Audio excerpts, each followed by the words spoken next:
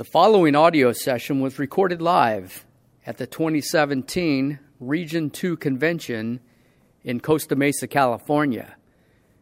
Please visit oar2.org for information about the 2018 convention in Sacramento and to get links for more convention recordings. Thank you for listening. Good morning, everybody. Good morning. Okay. Shh.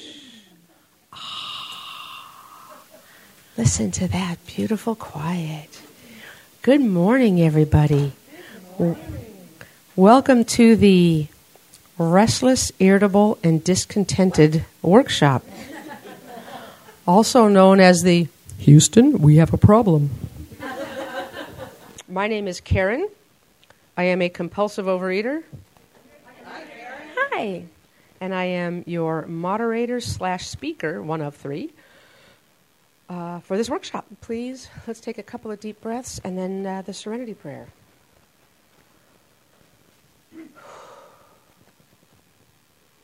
God, grant me the serenity to accept the things I cannot change, courage to change the things I can, and wisdom to know the difference.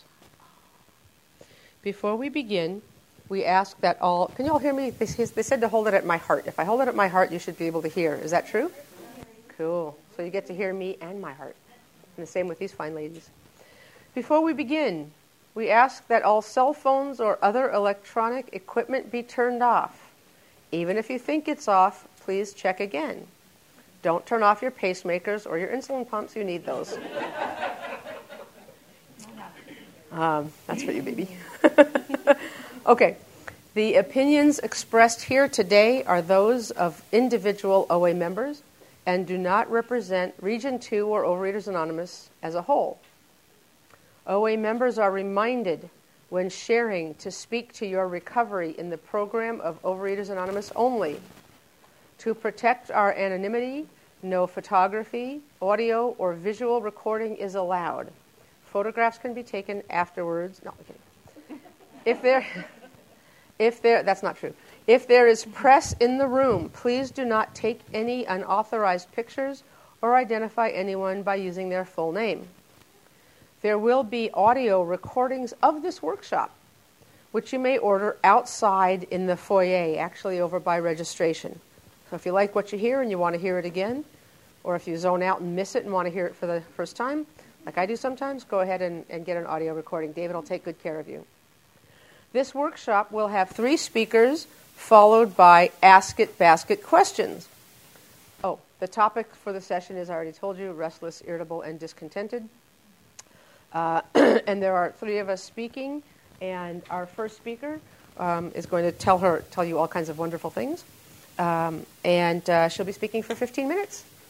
Welcome. Thanks. I'm Alice. I'm Alice. I'm a compulsive overeater.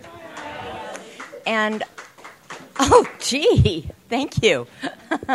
And I came into program in Pasadena, and in Pasadena we pass pictures around. So those are my pictures. And the short version of the story is I never felt like I fit in. I always felt different. I never felt good enough. I was a perfectionist. I was an 8-pound baby, so I feel like I was fat out of the gate. But I thought if I got thin, I'd get married, and then it was going to be okay.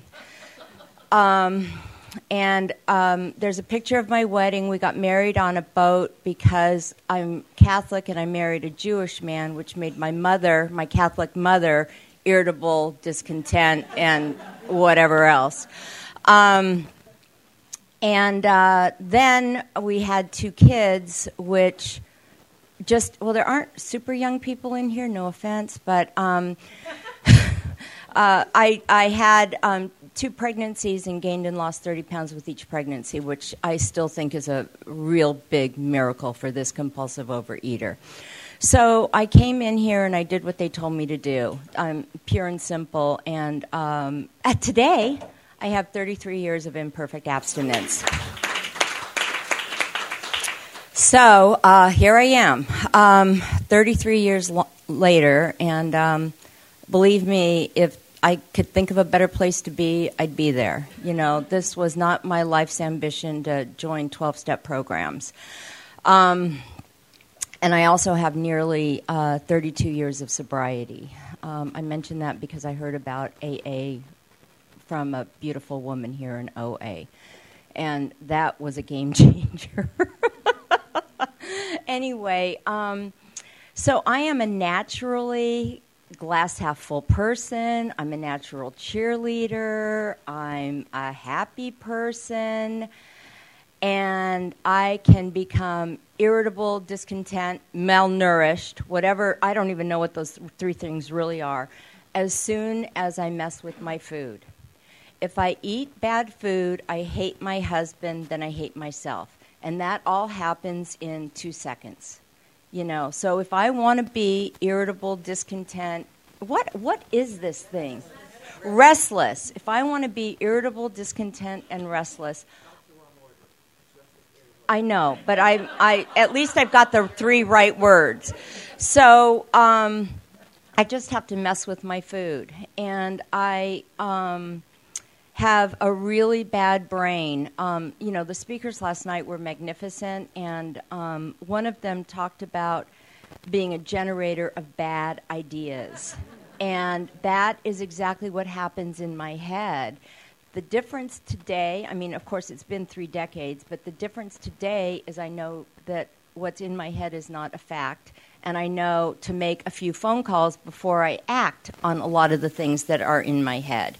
And I had a sponsor once who told me that I needed SWAT Alice, like rat-tat-tat, like just blow up all that stuff in my brain, because it is not my friend. My brain is not my friend.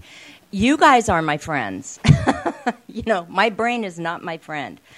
My brain got me here. My good ideas got me here. And honest to God, you know, 12 years of Catholic school, college degree, successful career, although for the first 17 years I was in this job, I thought I was going to be fired, but I was a success. And I've been affiliated with that group for nearly 33 years. I retired. They promoted me, gave me awards, promoted me, because I worked the program at work. That was the first place I really, really worked the program at work. I wrote about people who bothered me, who made me irritable, discontent, and restless, and I ended up making amends to them.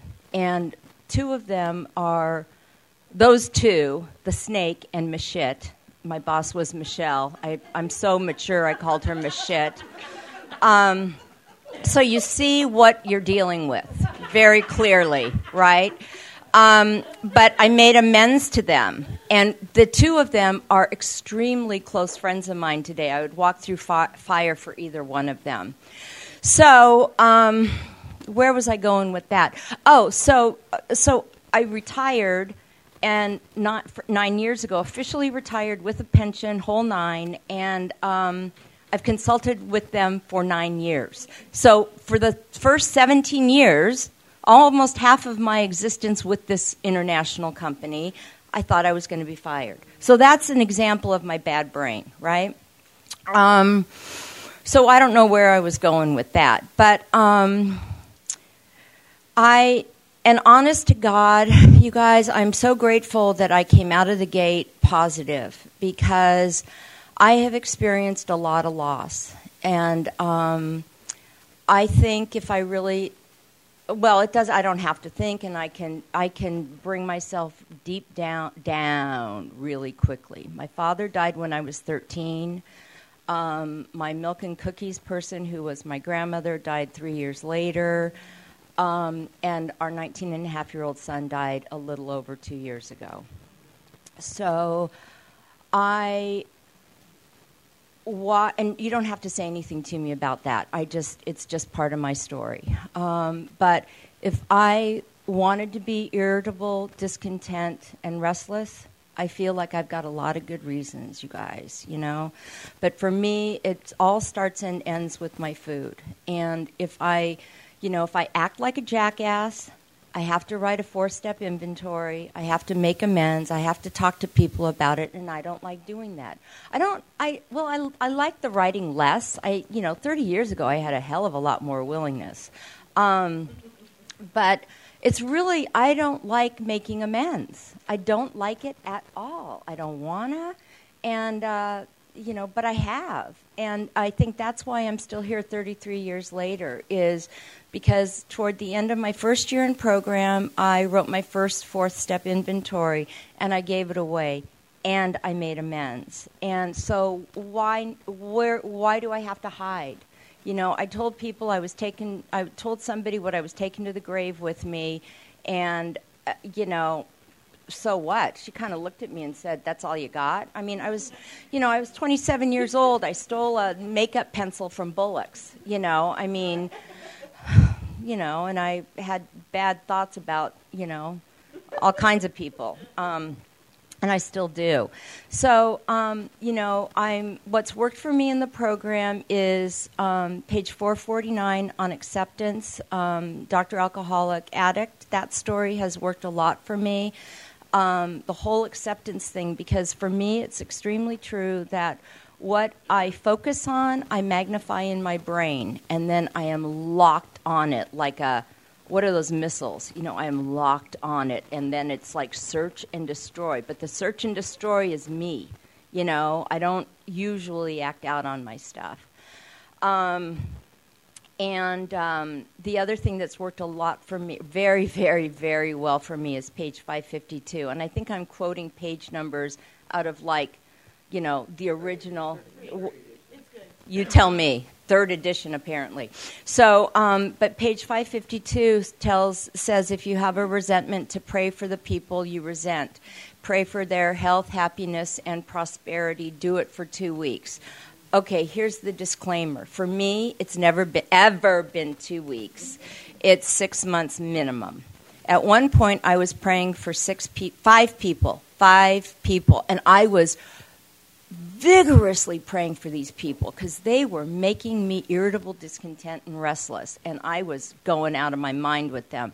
At the end of 6 months, and I do not mean to be funny, but it is kind of funny, 2 of them moved away, 2 of them died, and I forget what happened to the other one. One of them was my mother-in-law, who I really, really, really miss. But truthfully, my in-laws were George Costanza's parents with the Jewish tilt, and, but I really, really miss those people. So for me, the praying has really worked. Right now, I'm currently praying for 5 people, and I'm doing it, half measure, shall we say. But it doesn't say you have to mean it. It just says you have to do it.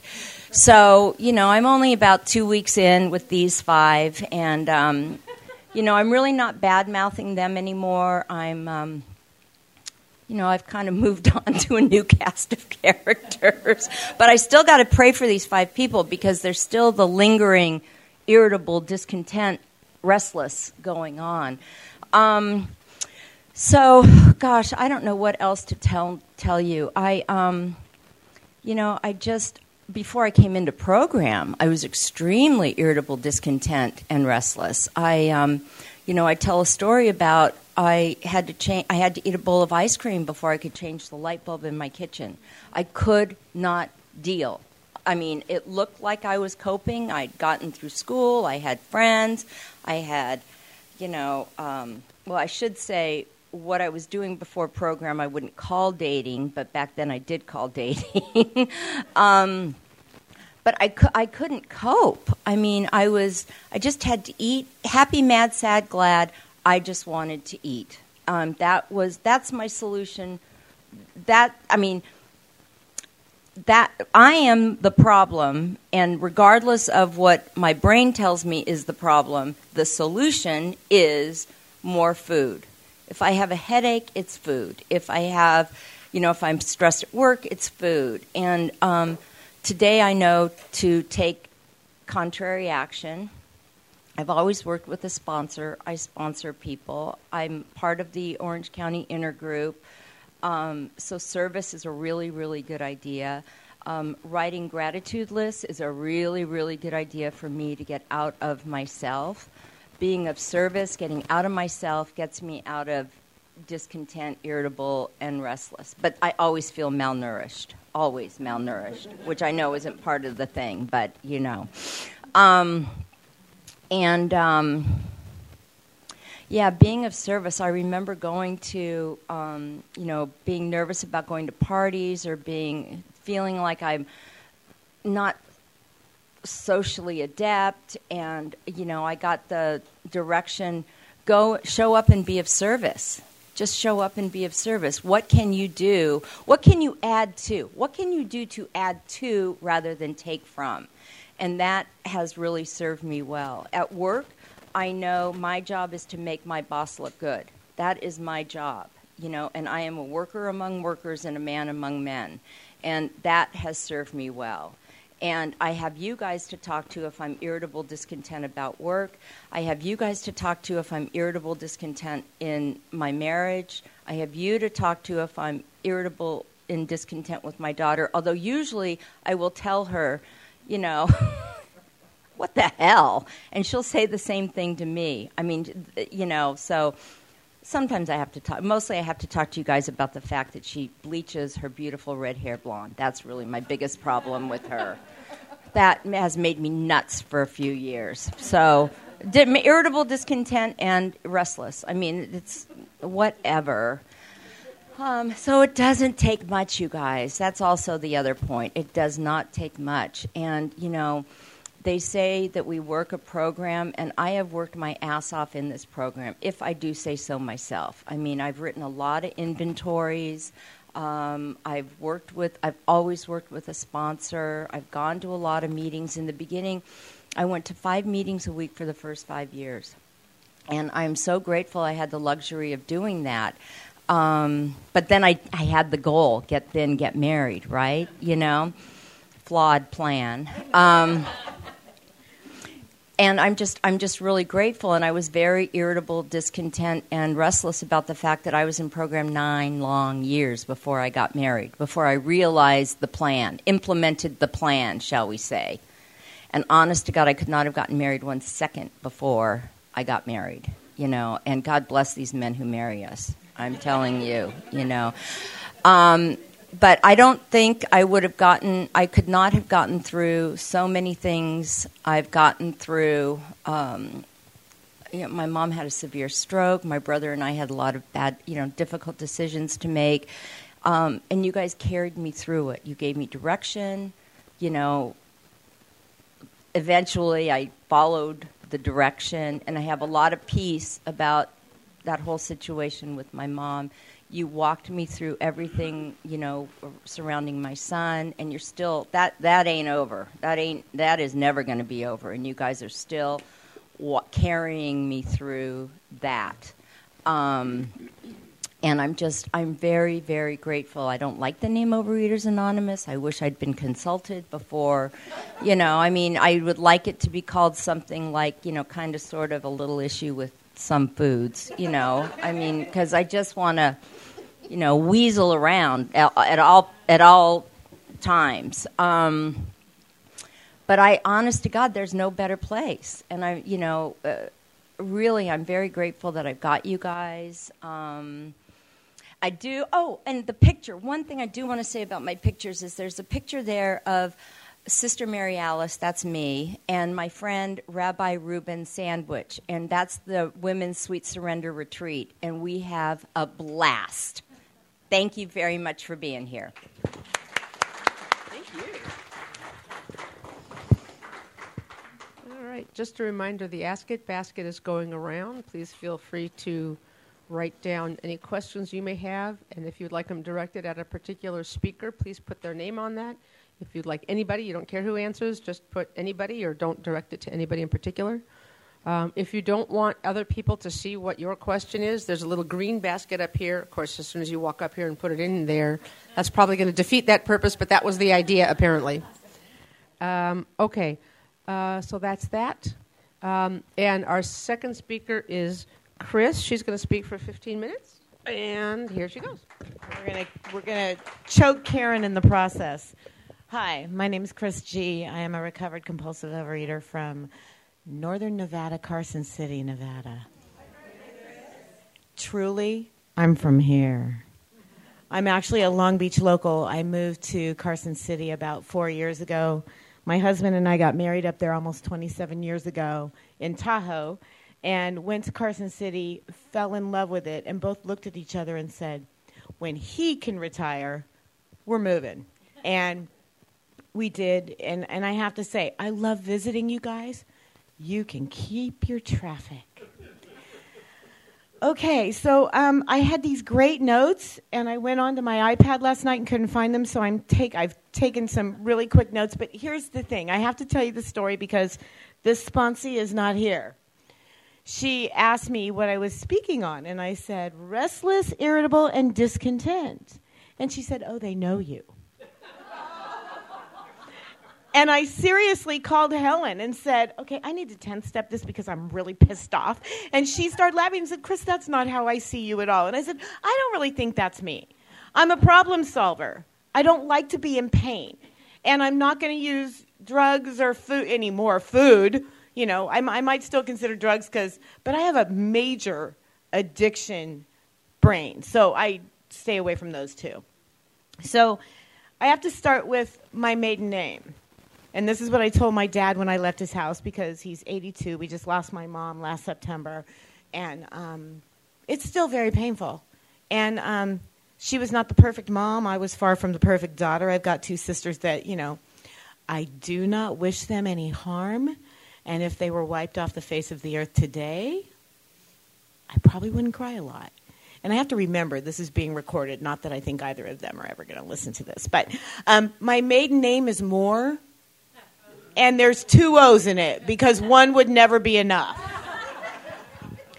Thank you for your story, Alice. You made me crack up. You know, it talks in the big book, in the spot about restless, irritable, and discontent, about the ease and comfort that food brought us and what brings us to that point of needing it. And that we will never get away from it until we find something else that will give us, it says the same ease and comfort, and I've yet to find that. Now, I've been abstinent about 24 years. Just to give you the numbers, I'll give you the numbers. I have a 45-pound weight loss. I've been in program 35 years. And here's the thing that is great about that. I only have about 24 years of abstinence consistent. Now, I was on a lot of diets in this program before I got that, oh, yeah, there's that God thing. Because the diet didn't work, no matter what the diet was. And I was on some pretty nutritional diets because diets work really well if you can stay on them.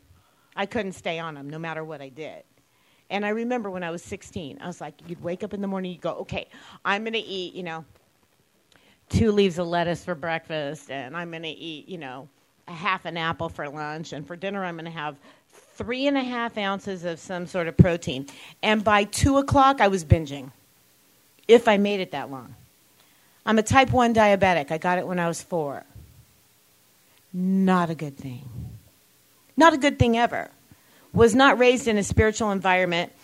My father's philosophy was, and it still is, that there is a God. He's given you all of this. Praise him for everything you have, which is a really good philosophy, except that I'm 54 years old, and it took me till I was about 50 to realize that I needed to know I could also lean on God because I'm this stupid little conniption-fit human being that screams and yells at God a lot. I look at the people that say, ooh, don't get mad at God. And my response now is, really? If God can't handle my little conniption fit, then he's not the God I think he is. I always end up on my knees apologizing and making amends and trying not to do it again. Because, see, I have no control over my defects of character. Now, that does not eliminate my responsibility in those things. Just like I'm a compulsive overeater, I have no power over food. But now that I know the solution, and it's in those steps, you guys, God loved those AA guys crazy belief systems that some of them may have had in the late 20s, early 30s, but the solution works. And it doesn't matter what the ism is, because we all have them. I don't think there's too many people on this earth out there that don't. So a couple things you need to know. I have about a 45-pound weight loss. I've been in 35 years. Told you about that. Okay. Service. I know we run around saying, service is slimming. Okay. Service is slimming if you're working a program. Now, everybody gets their own program. Everybody gets their own food plan. Don't let somebody tell you everybody in the room's allergic to sugar. I'll tell you right now, the first time I ever pitched, and here we go, Chris is going to disclose. The first time I ever pitched that I had a problem with butter, that I could eat cubes of butter with nothing else, I had a couple people get up and say, wow, that's kind of weird, Chris. So guess what? I learned not to pitch it. Now, sugar's an issue for me, but it's usually got to be mixed with some sort of butter and flour to hold the shit together. Okay?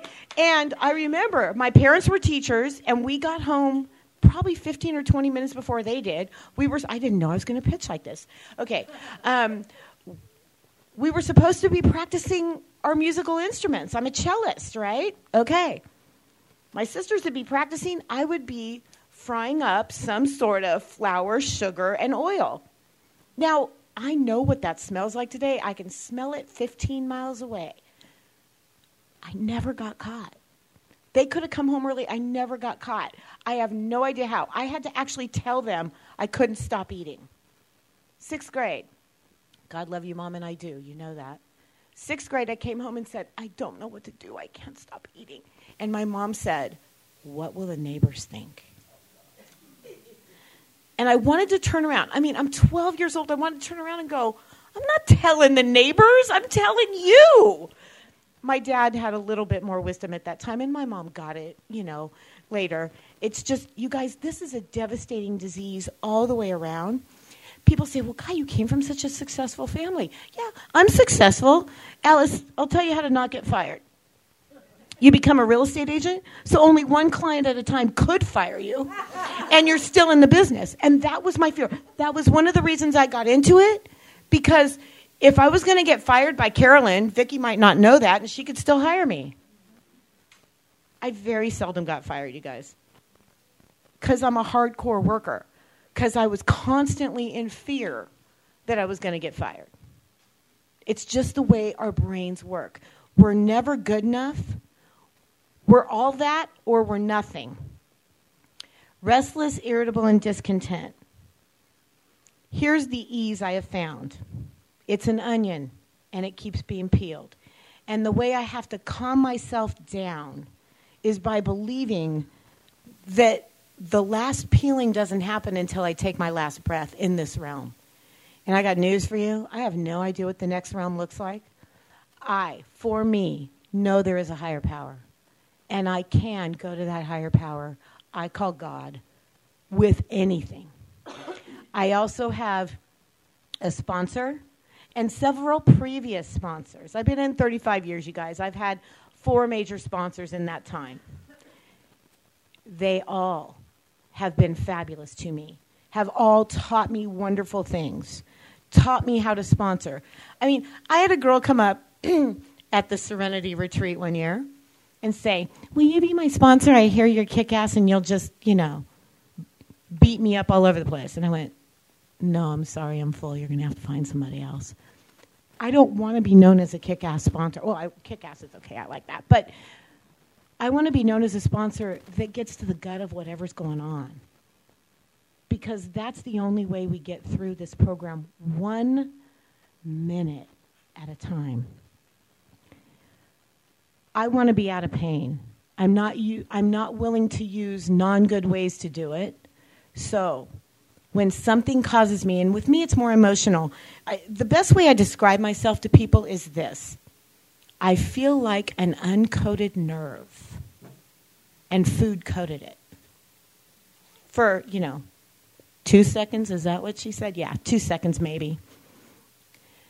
What I think is that the spiritual realm here whatever, I heard somebody talking to one of the speakers yesterday, and she said, I don't know what my higher power is. Sometimes it's my sponsor, sometimes it's the group, and I only have 5 minutes. So I'm going to now give you the 5 minutes of what I'm doing today and the solution.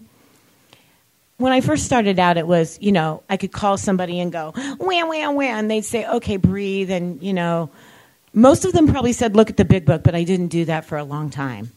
I study that thing now. I study it with my sponsor. I study it with my sponsees. And there's these cute little apps out there. They don't cost anything, and I think they cost $10 if you want the whole shebang, and it's $10 once, not $10 every year. They're a 10-step app.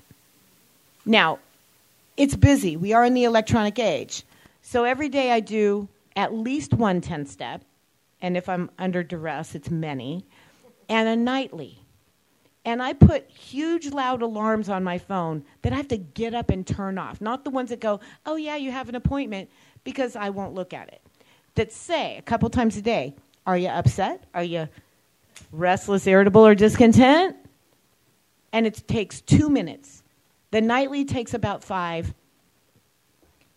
In and out, in and out, in and out. Now I do them very, very consistently.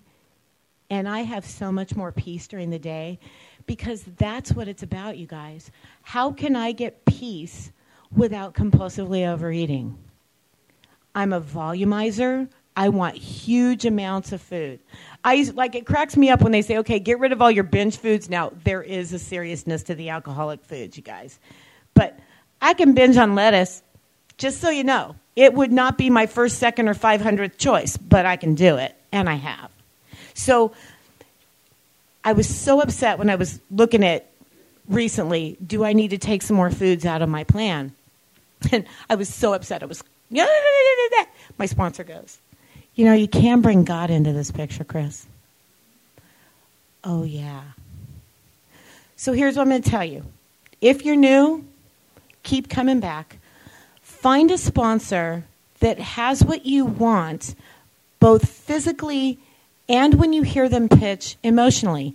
Don't have a sponsor yet? Not sure who you want to pick? Find a friend that you can just call your food into, email your food into, or call when you're upset about anything. And pray about your decisions. I heard somebody say, pray before you eat.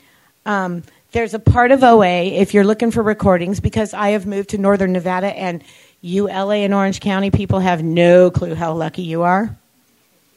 There are 4 meetings within a half an hour of my home, and I'm from here. Sometimes there's 2 people, sometimes there's 4 people, and in my opinion only, not the kind of recovery that's here. So I started reaching out. I got on the inner group.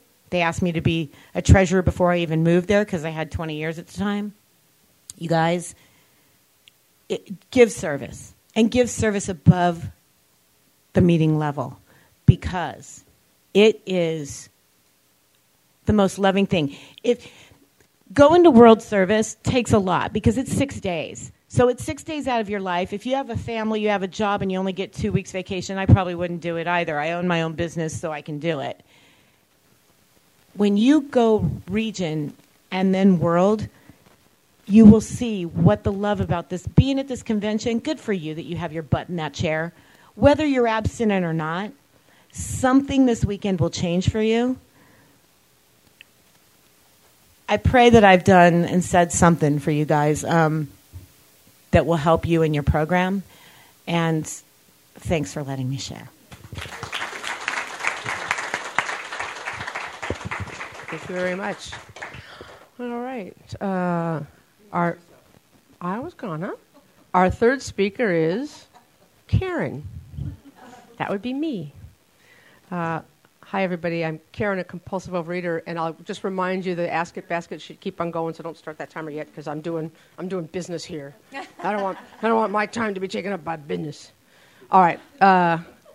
So, and also about a little bit before I'm done speaking, if anybody can figure out when that is, if they'd bring the Ask It basket questions up here, that'd be great. And if not, we'll get them when I'm done speaking. Okay, now, I'm Karen. I'm a compulsive overeater.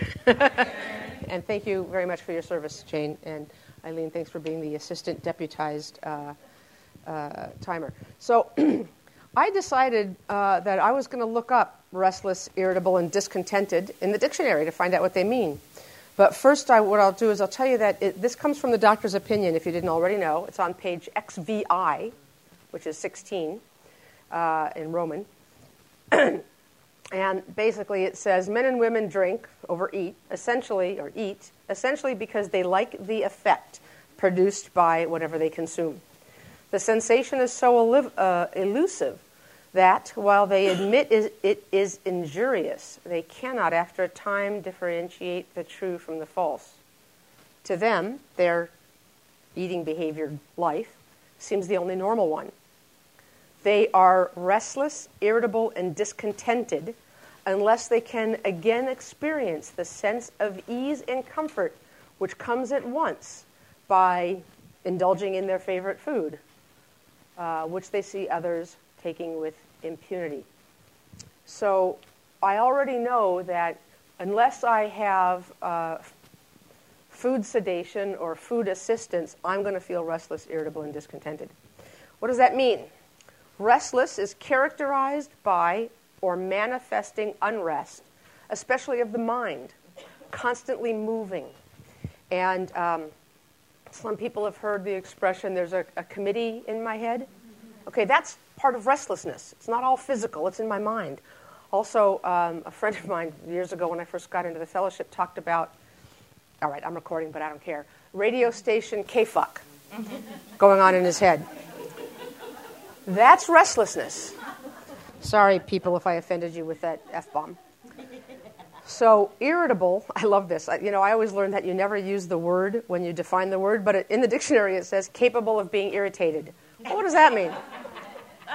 Such as easily exasperated or excited, responsive to stimuli.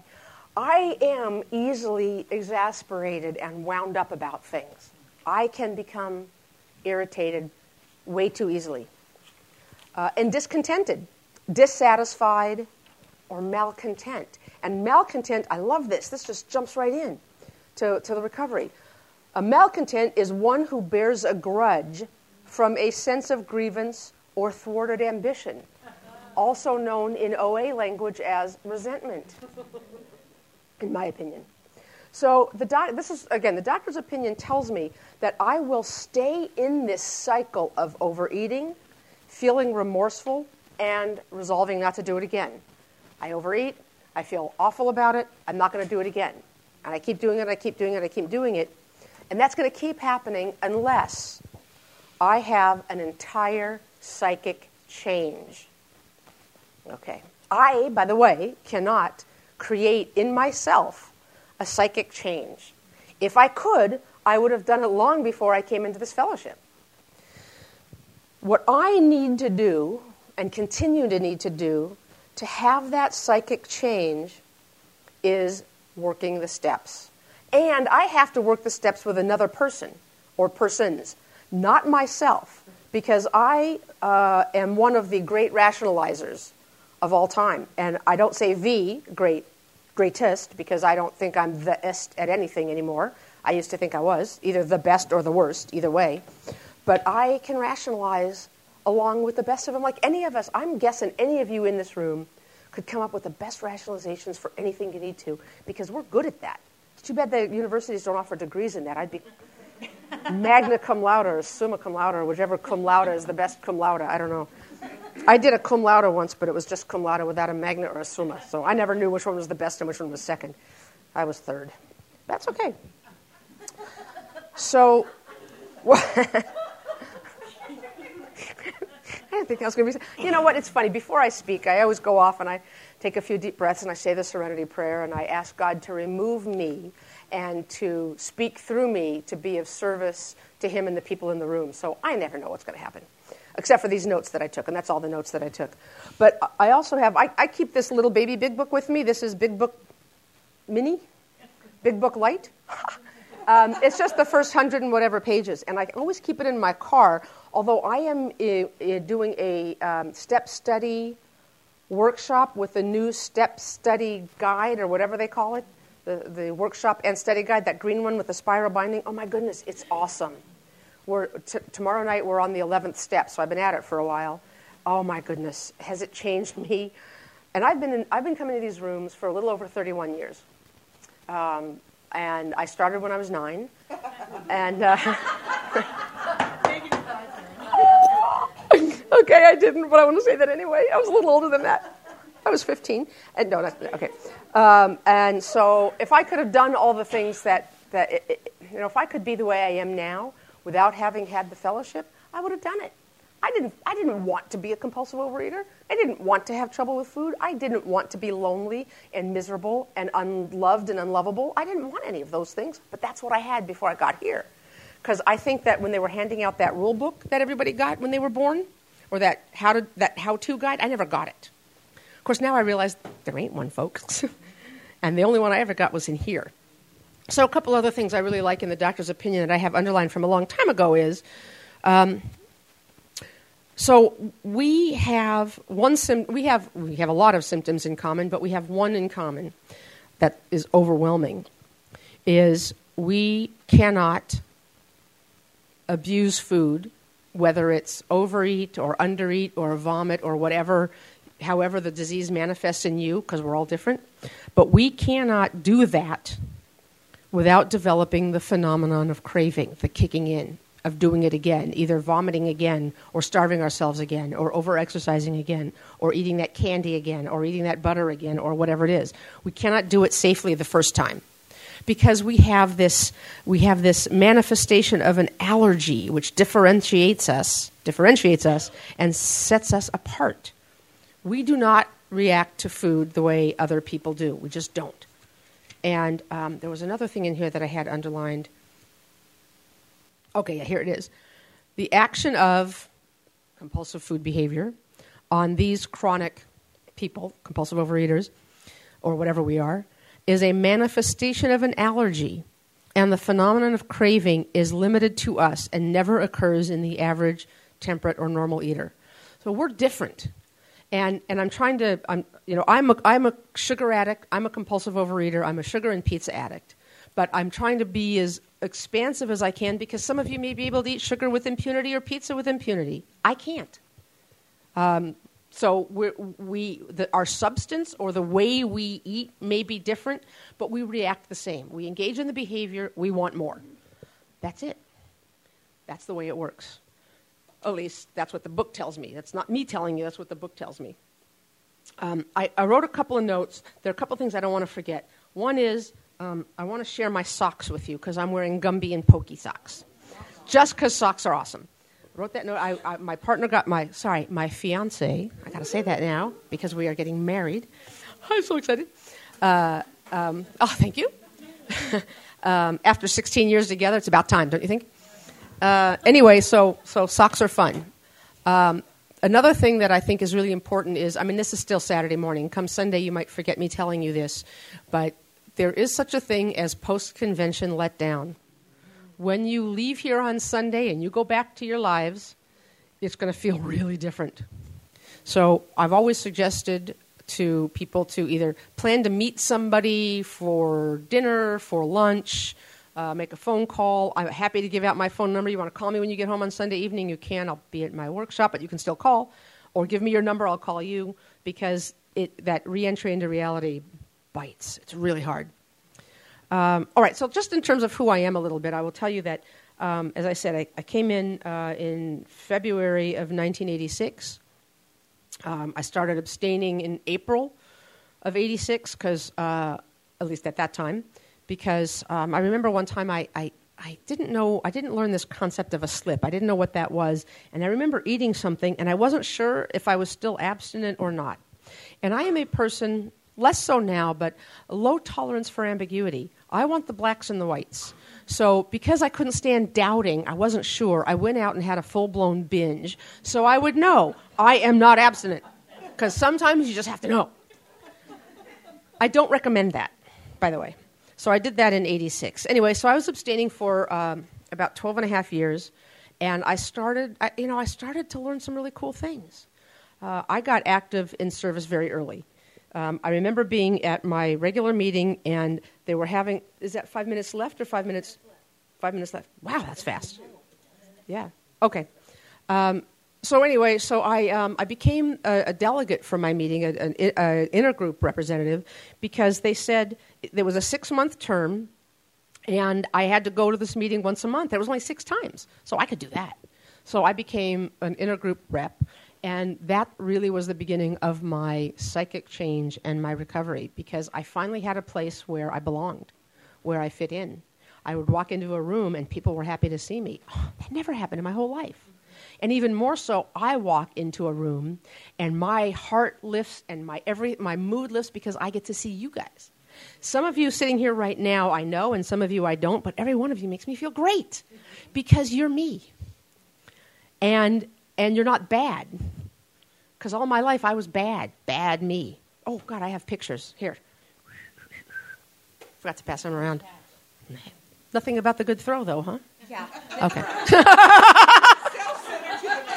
Yeah.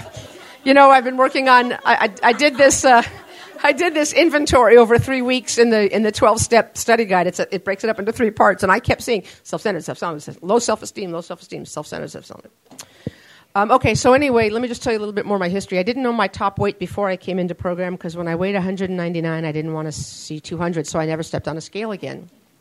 Then in 1998, my brother was murdered, and that set me off into a 10-year relapse. I never left OA. I kept coming to meetings, and I kept eating, because I could not stand the intensity of the pain. It was brutal. And then 3 years after that, my mom died, and a few years after that, my dad died, and I ate all the way through it. I maintained, but I ate. Does that make sense? Not maintained weight, but I had some mental something, but I was a wreck. So on February 21st of 2008, I drove past a donut store, and I had always told myself, even though I knew I was in relapse and things weren't going great, I thought, as long as I'm not buying candy in the aisle as I'm going to the in the grocery store checkout line, or if I don't go to a donut store, it's not as bad as it could be.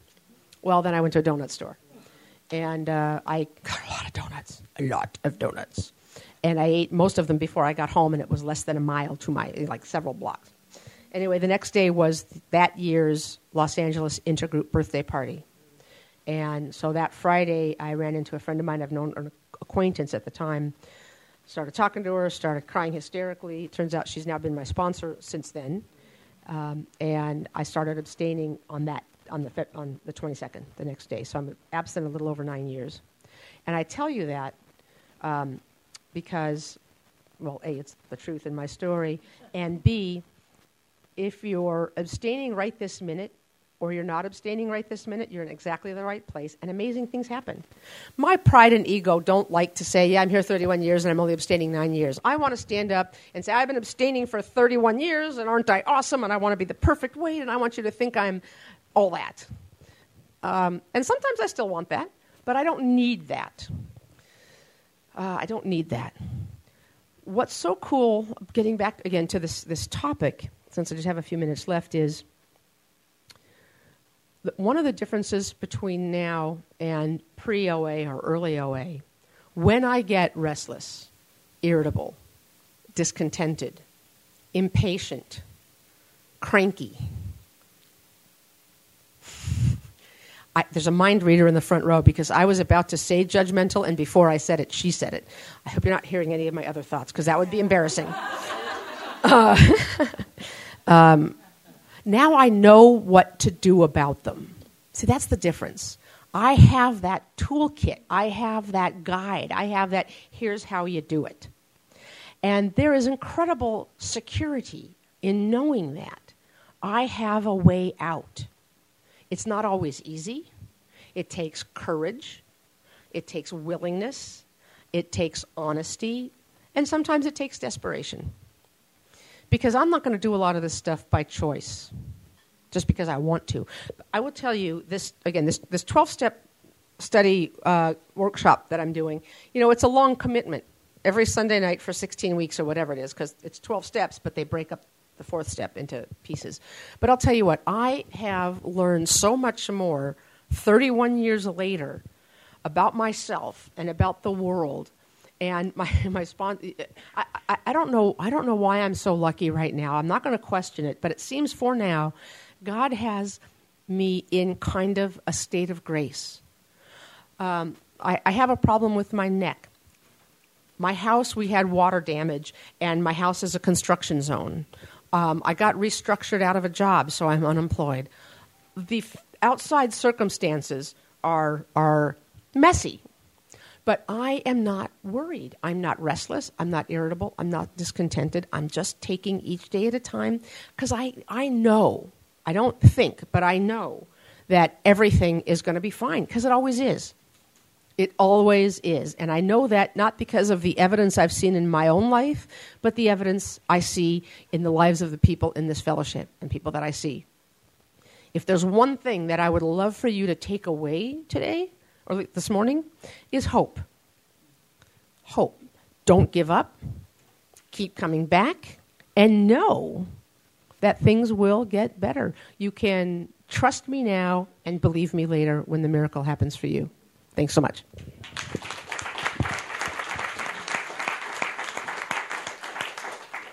Okay, thank you very much. Okay, it's now time for the Ask It Basket questions. And let's see. Oh, this is sweet. Y'all are doing a great job with a smiley face on it. And I'm going to tell you, y'all are doing a great job. All right, this one is for Alice. How do you forgive God for a tragedy in your life? Oh, yeah. I love a microphone. I've never thought about it that way. When our son died, we talked to 3 priests. The first 2 were kind of made it worse. The third one was magnificent. And we talked to 2 or 3 rabbis and a cantor. And what I took away from all of that is that shit happens. We have free will. God doesn't make bad things happen. Our son made a colossally bad decision. He had no intention of dying, and I really do believe that.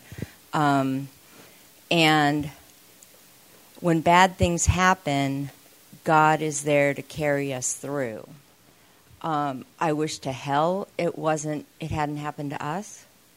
I don't want it to happen to anybody else. I would not. I don't wish this on anybody. Every day of my life is extremely painful. And thank God for my positive attitude, which I know is God-given, right? Thank God for you guys, because without a program, I'd be in a lot different place. And my husband doesn't have a program. He needs something, but I can't pinpoint it, so I can't recommend a program, right? But it's much more difficult for him to not have a program, and he is a glass half empty person, and it is a lot more difficult. So, I have never looked at it. Well, I guess initially I probably looked at this thing every which way, but I believe, and I never talk about my faith because I feel like it's the size of a mustard seed, which a sponsor told me that's all you need. So I just had to keep going with that. And I think it's a demonstration of my faith that I'm still here 33 years later, So I think it's just shit happens, and when shit happens, this is one thing I should have mentioned is that I was told early on in the program, and I would like to tell you that there are 2 women sitting in this room who I know were in meetings the first week I came into program, and that is super cool, right? But I was told, where was I going? Crap. Shit. Oh, what I was told is that there will be no matter what you go through, somebody in the program will have walked it before you and will be able to help you. And that has been my experience. I have a couple women, one in particular who lost her daughter several years ago. I call her all the time. We speak the same language. And action has helped because my husband and I have sought assistance. You know, I'm not just sitting around wallowing in the feelings, right? And, you know, there were people who, you know, people have lost their parents, people have lost, you know, I mean, we deal with shit every day. The program just helps us deal with shit. What can I tell you? Thanks for the question. It actually says it's addressed to Alice or anyone, so I'm going to go ahead and answer it too, if I may. Oh, you're fine. I just didn't read that before because I obviously had a tragedy too. My brother's wife was having an affair with a guy, and the two of them conspired to kill him and did. So it was very tragic, and it's but it's a good. I like the question. How do you forgive God for a tragedy in your life? And the thing is, I really had problems with God when Joey was killed. I mean, who wouldn't? And I remember one day I was trying to pray, and I got down on my knees, and I was about to say the the third step prayer, and because I did that every morning, and I said, God, yeah, right. And I got up, and I couldn't pray. So I talked to my cantor, who, my clergyman, after services one night, and I told him that. I said, I can't pray. And I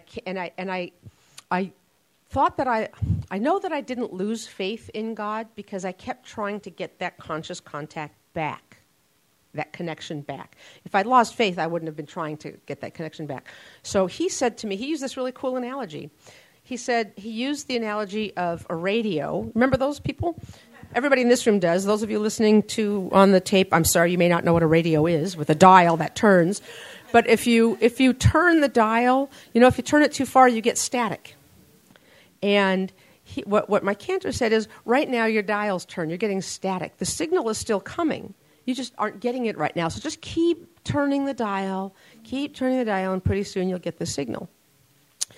So that was one thing that really helped me. The other thing is, I could not reconcile the thought of a good, kind, and loving God who only wanted the best for me with the brutal murder of my brother. And other horrible things in the world, you know. How do I reconcile those? What I came to realize, and what finally made it okay, was I accepted the fact that there was no way to reconcile it. I just accepted that it's not reconcilable. It's just not. And once I realized that wasn't going to happen, somehow the desire to do so lifted. So I never had to forgive God. I don't think it was God's fault. God did give people free will, and there are evil people in the world. So I can't blame God for it. I'm not happy with it. Maybe God, who knows? In fact, one person said to me, this was so helpful one day, she said, how do you know that Joey's not having a great time wherever he is? How do you know he's not dancing and singing and he could be having a great time? You don't know that. And boy, did that make it easier too. Because I don't know what Joey's life would have been if he'd still been here. I don't know what tragedies would have befallen him. You know, I don't know what would have happened. So when I think of him having a grand old time wherever he is, it makes it a little less painful for me. Not that I don't wish he was here, but it takes some of the edge off. Thanks. Thanks, Karen. Okay, Karen gave me the one that doesn't have any name attached to it. So this one we're going to pick apart, and we're all going to answer it to some degree. Okay, do you think any preemptive behavior, thoughts to stop assuming others' motivations or taking others' behavior personally? So I may not be answering this properly. If the question is different than I'm taking, please let me know. But what I can tell you, all of these questions, in my opinion, go together with, I'm just going to say what they are because it's outside.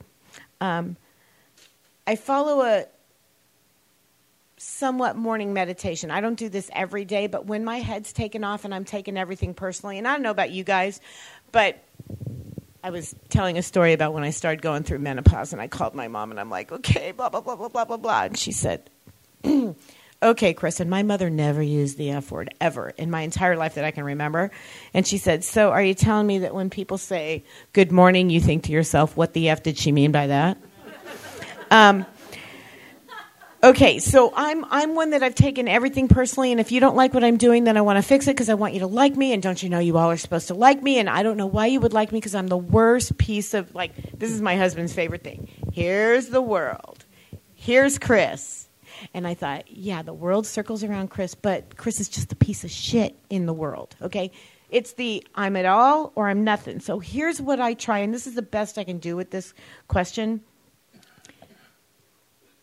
Be impeccable with your word. Now, I have a problem with that one because I'm a compulsive overeater. So if I tell you I'm going to eat a medium-sized apple, I get into that store. I'm looking for the biggest effing apple in the display, okay? But you start by doing it because thank you, Chris P., I'm as good as my food is, plain and simple.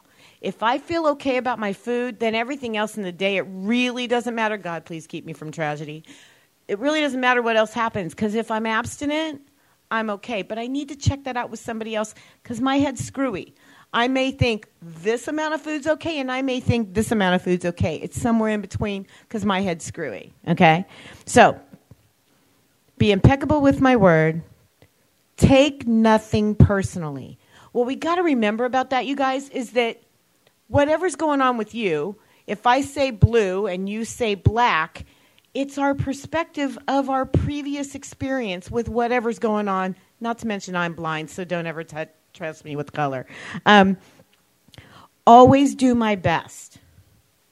Always. All you can do, and your best today is going to be different from tomorrow, and all you can do is ask God to remove the craziness in my head. I can't tell you how many thousands of times I have to do that daily.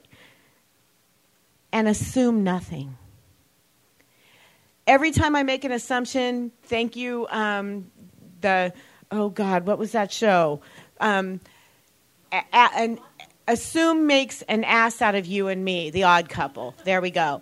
And I'm telling you, I have lived by that since I was probably 7 or 8 when I saw it. So, you know, the truth is, we're human beings. One of the things I heard one of the speakers say last night is, I'm a human being, I'm going to make mistakes. You're a human being, you're going to make mistakes. I have to be forgiving of myself before I can even begin to be that of you. And I had a sponsee, and I'm just going to say this real quick, and then I'll give it to Karen. I do movies in my head, and they're not positive movies.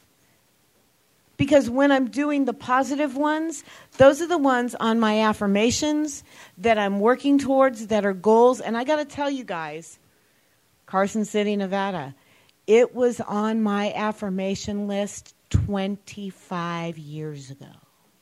And I now live there. So sometimes affirmations happen really quick. More often than not, it's because you got to retrain the brain. You guys, we all got the negative brain crap going on. We need to retrain the brain. So every time you catch yourself, what are they thinking? What are they feeling? Oh, my God, do they like me? Do they not? Yeah. God likes me. Thanks. Thank you.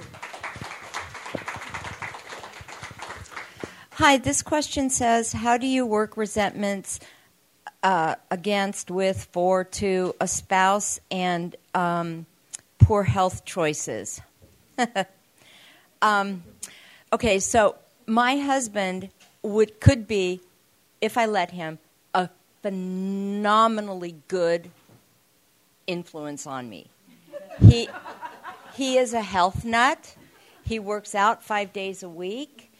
He has been able to fit into the same tuxedo he's had for a long time. And so I've had to work resentments against that because he is just naturally a disciplined, responsible person. However, that's not to say I don't resent him. So, I mean, I am not above, like, when he says something or wants me to do something that, in my opinion, is stupid. and he turns his back, I'll roll my eyes, or I'll turn my back and I'll be like, WTF, or I'll turn my back and start saying the Serenity Prayer, and what I know is that what I do is my business. My food is my business. What other people do is their business, not my business. Their business, not my business. And it's up to them. I don't want people messing with me, so I know I ought not mess with other people. And I have 4 columns. And believe me, I have written inventories about the people I like to call my roommates, my immediate family, multiple times, because, I hate to admit this, but, my son dying of a drug overdose doesn't make me look good, and that and there's a lot of things wound up in the whole situation, but so I'm a big 4-column person. Nothing gets to the truth like 4 columns, and for me, dishonesty is one of my biggest. That's about my biggest character defect, because I make shit up. Pure and simple. Hence, SWAT Alice. So I just, work this thing the way it's written is what I've heard in the years I've been coming here. Goes back to you. Okay. Okay. Karen, that's me. How to get to the real underlying issues /flaw when everything seems to be wrong, emotionally, physically, spiritually? That's a good question. The first thing I would say is, well, nothing is wrong. We are not wrong. We tell ourselves we are. We tell ourselves we need to do things differently. I tell myself my hips are too big, my arms are too big, too floppy. I've been here 31 years and I'm only abstinent 9 years. I'm not, working, and I went to law school, but I don't have this incredible law practice. I don't practice law anymore. I could tell you so many things that I do that are wrong, but I'm not. We're just so conditioned to tell ourselves that. My sponsor tells me, one of the quotes she likes is, I'm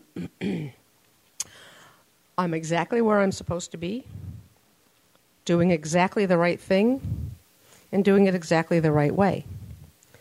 My guess is a lot of people out there listening and looking don't believe that. Don't believe that about themselves.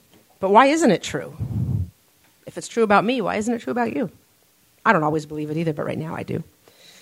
My very first sponsor, Sandy, way back in 1986 or 87, taught me, well, what she said is she used simple syllogistic logic. If A, then B, or if A and B, then C, or whatever. And what she said is, okay, so I'm a person who I want to be the best. My obsession and my compulsion, I want to be a star. I want to be head and shoulders above everyone. I want you all to love me. I want you all to think I'm the best thing in the world, except for when I'm pretty sure I'm the worst thing that ever happened. But that's part of my nature, is I want to excel. And the reason I want to excel is because I came into this world with a near total and complete total and complete lack of self-esteem. So the only way that I could get self-esteem and believe that I belonged on the planet is if you told me, however. And I did all kinds of things to get that. I'm not that way anymore, thank you, God, even though I still want y'all to like me. And I want to like all of you, which is different. It used to all be about me. Now I want to like all of you, too. I don't know if that's still about me. But anyway, so, all right, so because it is in my nature, I always want to be the best. So at any given moment, I am doing the best I can. I strive all the time. Now, sometimes my best falls short of my expectations. Does that mean I'm not doing my best? No. Do I need to change my behavior? No. Do I need to change my expectations? Yes. Because leopards don't change their spots. I am who I am. So in any case, so I am doing the best that I can. But more specifically, in the answer to the question is, how do I get to the real underlying issues? It's all in the 12 steps. That's how I get there. I use the 12 steps. I use the tools. I use this fellowship. I use the program. And I will tell you also that I see things now, this workshop I'm doing now, that I didn't see 20, 30 years ago. In fact, one of the parts of this workshop is before the following week's workshop, you read the steps that you're going to be on. And I was getting ready to do one of, I don't remember which one, and I'm reading the book, I'm doing my homework, and I'm reading the book, and honest to God, the night before, I'm sure, somebody snuck into my house, took my book, and put words in there that were not there before. My 12 steps and 12 traditions of AA, my 12 steps and 12 traditions of OA, and my big book get edited all the time while I'm sleeping. How in the world they do that, I don't know. Because I can only see what I can see. The things that I know now, I didn't know before. And I think, well, I call it God, but for those of you who are having trouble with God or higher power, the process of this fellowship makes it so I don't see things about myself until I'm ready to see them. You know, as I said, when I did this inventory and I kept seeing self-centered, self-centered, self-centered, so low self-esteem, self-centered, all those things over and over again, 30 years ago, if I'd seen that over and over again, it would have been devastating. Because I would have thought, God, I am a shithole. What am I doing here? Now I look at it and I see and it's my character defects. Okay, there's something I can do about that. I got step 6. I got step 7. Whoa, how cool is that? So for whoever wrote this, my personal opinion is there is nothing wrong with you. There is nothing wrong with you. We get to be different by going through this process. We get that entire psychic change so that we are no longer restless, irritable, and discontented. But the critical thing is find somebody or somebodies and do the steps. If I don't do the steps, I die. I overeat. I get to be 400 pounds like my uncle or 300 pounds like my grandfather or however 300 pounds like my mother. And I get type 2 diabetes and I have my leg amputated like my mother. And I lose my teeth and I die. But I don't have to. And I'll just end by saying, my fiance often says, she survived breast cancer. We went through a whole hellacious thing for 15 months or 2 years of craziness, and it's all behind her now.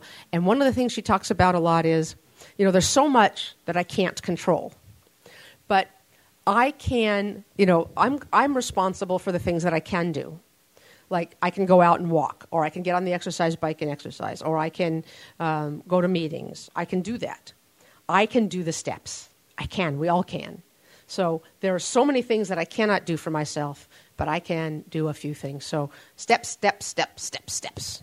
Okay. And in case I wasn't clear off the steps, you wanted to comment on this? Did I see your hand up? Well, I just had a build on expectations because another really quick way for me to become irritable, discontent, and restless is to compare myself to others. Because that I'm never, ever going to measure up. And, we're all perfectly imperfect, I guess, is the thing, And I remember, it's just like, and what Chris said earlier, affirmations. I had to, kiss myself in the mirror and do exercises standing in front of a mirror naked and, just all kinds of disgusting baloney that kind of worked, and affirmations work too. And another thing I've heard is, if you want to build your self-esteem, give out at least 3 compliments a day because we hear what we're saying to other people, So, at the retreat, we are challenged to give out 100 compliments over the weekend and 100 gratitudes. So there you go. That's all I got. Cool. Did you want to add to that? Sure. Okay. We're giving you your arm workout today. So, you guys, again, this is just, it's a program that works if you work it. You want physical recovery, there's some laws of the universe on a whole. Less in, less weight. More exercise, less weight. Those are just laws of the universe. We have nothing to do with them. Except follow them, believe them or don't, but there are some givens, you know. If you jump up, chances are with the gravity, you're coming down, which is kind of scary when you get on a plane. But, you want spiritual growth, work the steps. If you don't know if there's a God or not, work the steps, and you'll figure out the one that's for you. You know, I tell people all the time when they ask me what my faith is, and, you know, I'll tell you what my faith is, but it's an individual faith, because I don't know about you, but there's 7 billion plus people on this earth, and we all have a different personal relationship with whatever that higher power, God, or entity is. No two people have the same exact belief system of anything. So just know that. It's just like this disease is very individualized and general on a whole. We're all here in this room because we are compulsive. You know, the book says compulsive eaters, compulsive overeater. You guys, I'm a compulsive overeater. End of story, hands down. I don't want a little bit more. I want a lot more. So that's just the way it is. And you got to retrain the brain. And however you choose to do that, because whatever you're telling yourself is what you're going to get. I'm fat, I'm ugly, and everybody, what was my, you know, the song about the worms? Everybody hates me, nobody likes me, guess I'll eat some worms. Okay, you know what? Everybody loves you, and if they don't, they just don't know you well enough yet. That was awesome. By the way, the person who wrote that question about thinking everything is wrong, I would love it if you would come and give me a hug after the meeting, or let me give you one. And let me give you one. Okay, so that was all the questions, and it says here, if there are not enough questions to fill the time, you can open the floor for shares on the workshop topic. I will tell you, if you share, you need to speak into the microphone, and subsequently you'll need to sign a release saying that it's okay that you're being recorded and your voice will be out there in perpetuity, which means forever. Or has anybody thought of any questions since then they would like to ask? Anybody want to ask a question or to share? We're going to keep talking up here. I knew you wanted to. I knew it. Okay, I didn't really, but it sounded good. No, I need you to come to the... Oh, actually, is it a question or a share? Then I need you to come to the microphone, please. Well, I don't, but we need you to. So I will stall until you get here. Not going to do that tune because I don't like that one because we're not a game show, even though that's the one we always do. Okay. Hi, I'm Marie. I'm Joy Marie Kelly. Joy's the name the Lord gave me. Marie's the name my mother gave me. And Kelly's the name my husband gave me. And I'm happy to be here today with my friend Sally and see a lot of my friends here that I see on a regular basis. That's a blessing. I just want to say that I've been in a recovery program since I was 12 years old because my mother had a problem. Her problem was different than mine, but I picked up hers because it seemed like the thing to do, right? You know? So she drank, I drank. And then she ate and I ate. And then when she was sleeping, I ate. And I stopped drinking. And eventually I continued eating. And eventually I got very fat, and eventually I found OA. So I've been here for a long time. I've been half of my life in OA programs or 12-step programs, and I'm just grateful to be alive and healthy. I get all kind of good reports from my doctors. I'm 68 years old, and I'm planning to be here for another 20 years. That's probably enough because my husband may not stay that long either because he's older than me. So you have to just hope that you get to stay alive, be healthy. We walk every day. Sometimes we go to church on Sundays and don't walk, but most of the time, we're very active people. I'm always doing something. I'm a writer. I'm an artist. I'm a painter. I've done everything I could think of to keep myself out of trouble so I don't eat. And that's the thing. You've got to find things that excite you. Even if it's just writing. I write every day. I write, Dear God, blah, blah, blah, blah, blah, blah. And he says, Dear Marie, now listen. I've told you this before. And I write it all down. And that's how I got my book, Art and Faith from Suffering to Serenity, by writing every day. So is that enough? Okay, I'm done. Thank you.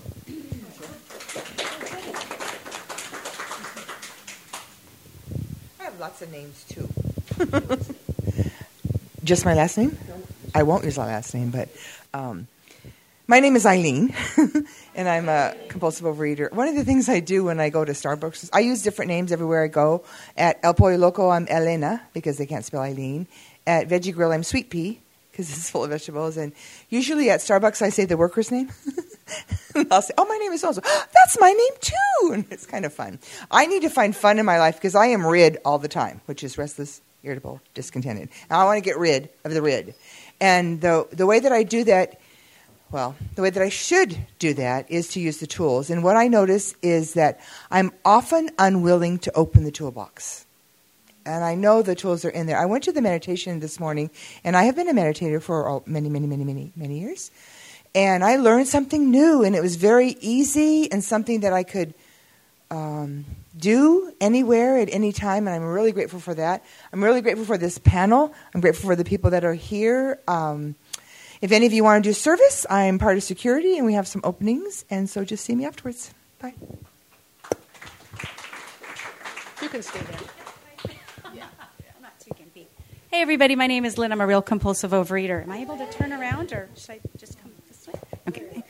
Okay.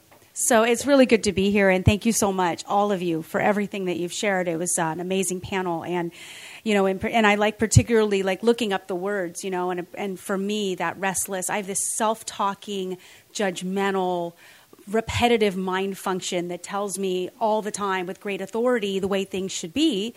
And I believe it because it's my voice. So why wouldn't I, right? And I need my sponsors and my fellows in recovery because they can see it.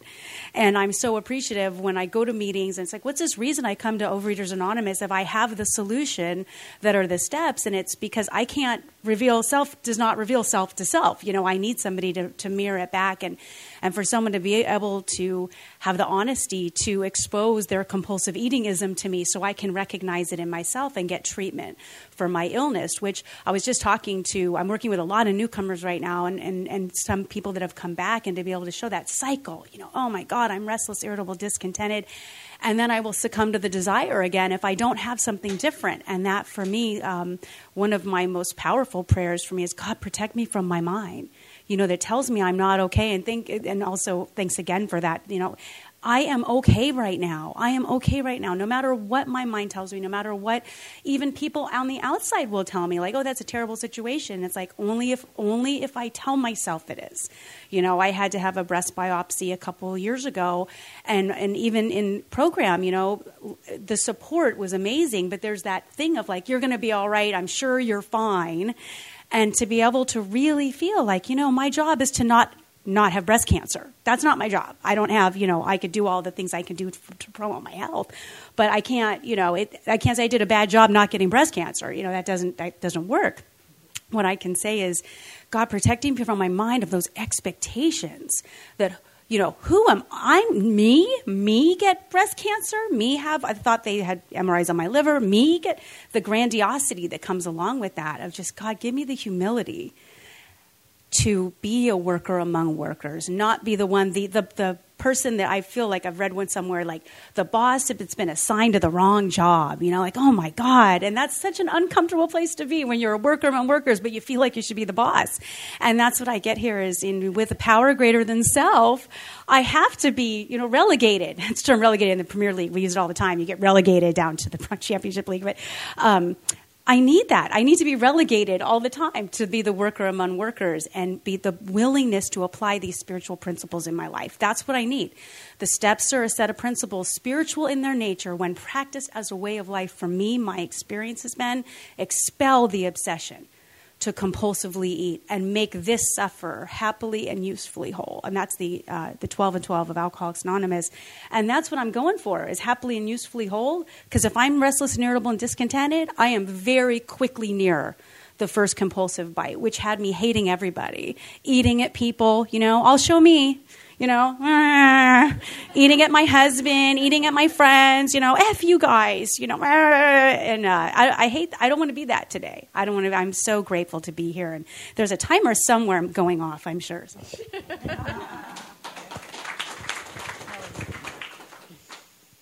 The timer in our head. Hi, my name is Helen. I'm a compulsive overeater. And one of the things that I think about this topic, I'm so glad everybody shared on work. It's like such a big part of, our identity, One of the things that helps me is when I wrote on it, one of the questions that it asks you about everything is, what is your ambition? And I don't think ambition is so much getting ahead. Your ambition is what you expect out of it. Why do you go to work? Most people go to get paid and get money.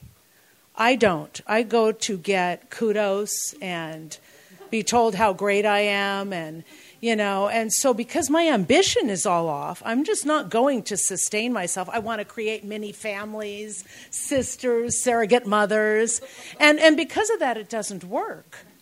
The other character defect that I have is that I want to go to your job. I want to be employed by you. I don't want to be a small business owner because that's pretty risky. I could lose everything. And I hear that, you might have to work after hours if you own your own business and put up with cranky customers and a lot of things, do the books, and I'm very bad at detail-oriented. So I want to work at your company so I can have security because I'm very security-based. But then I want to tell you how to run the company because I have a lot of good ideas. And my ideas are better than yours. I should be in your job. I should be the boss. But then if being the boss means I have to work overtime, then that wouldn't be good. So I want to play it both ways. And that is where we are told we are selfish and self-seeking. We want it both ways. That's the character defect. So I have to realize, oh yeah, my ambition is being met. The only reason I'm supposed to come here is to match some of my God-given talents with something the world needs, number one. That's the first reason I'm there. And number two is to get money. So if both of those things are met, why the hell am I complaining and kvetching and, so much? And that really has helped me a lot to really get clear about what my purpose is in being there. And so thank you. Thank you all. You're just fabulous speakers. Okay, so to sum up before we close. Oh, also I want to make sure I get my pictures back. I think they're out there. Okay, thank you. Well, I'll show you. So I would encourage you, if you haven't already read the doctor's opinion in the big book. It's it's a Roman numeral thing, so it doesn't have a real page number. It has those little X's and V's and I's and stuff, which takes so much time to translate in our heads, at least in my head. I encourage you to read it because it's really simple. I mean, this program, they say it's simple, but it's not easy. And here's the simple part. We have an allergy.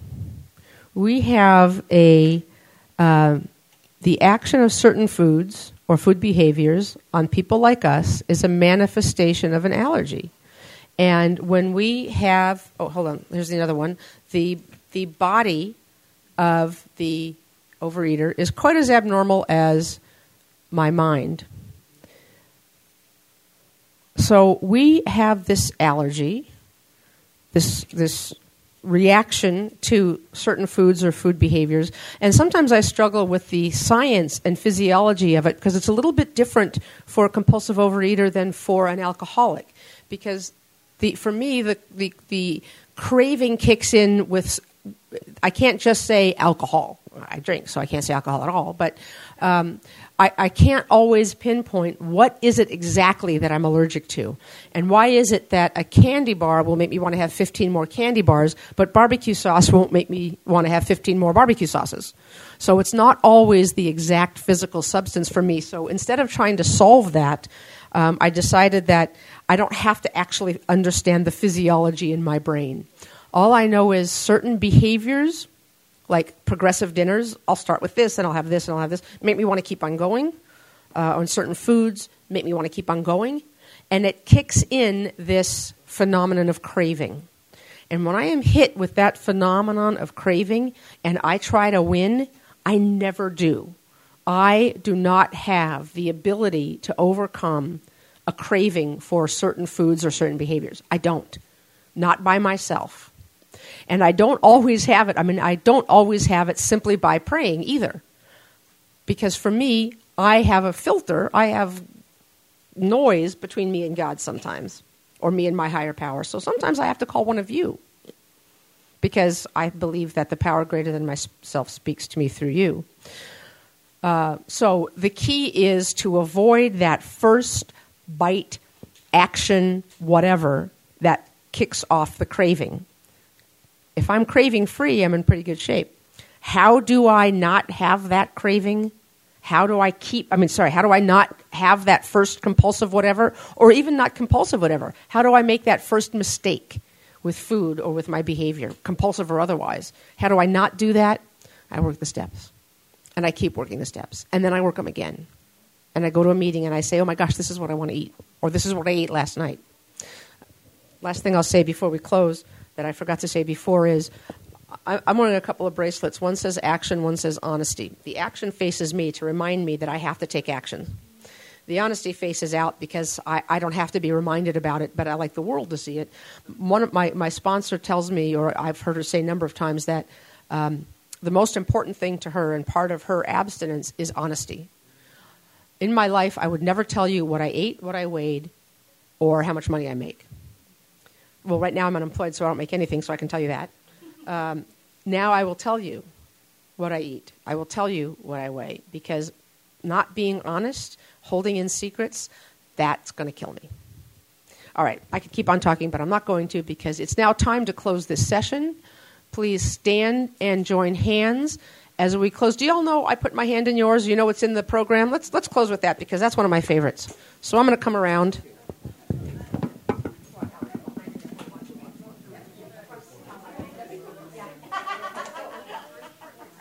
Oh, and you all went around the back anyway.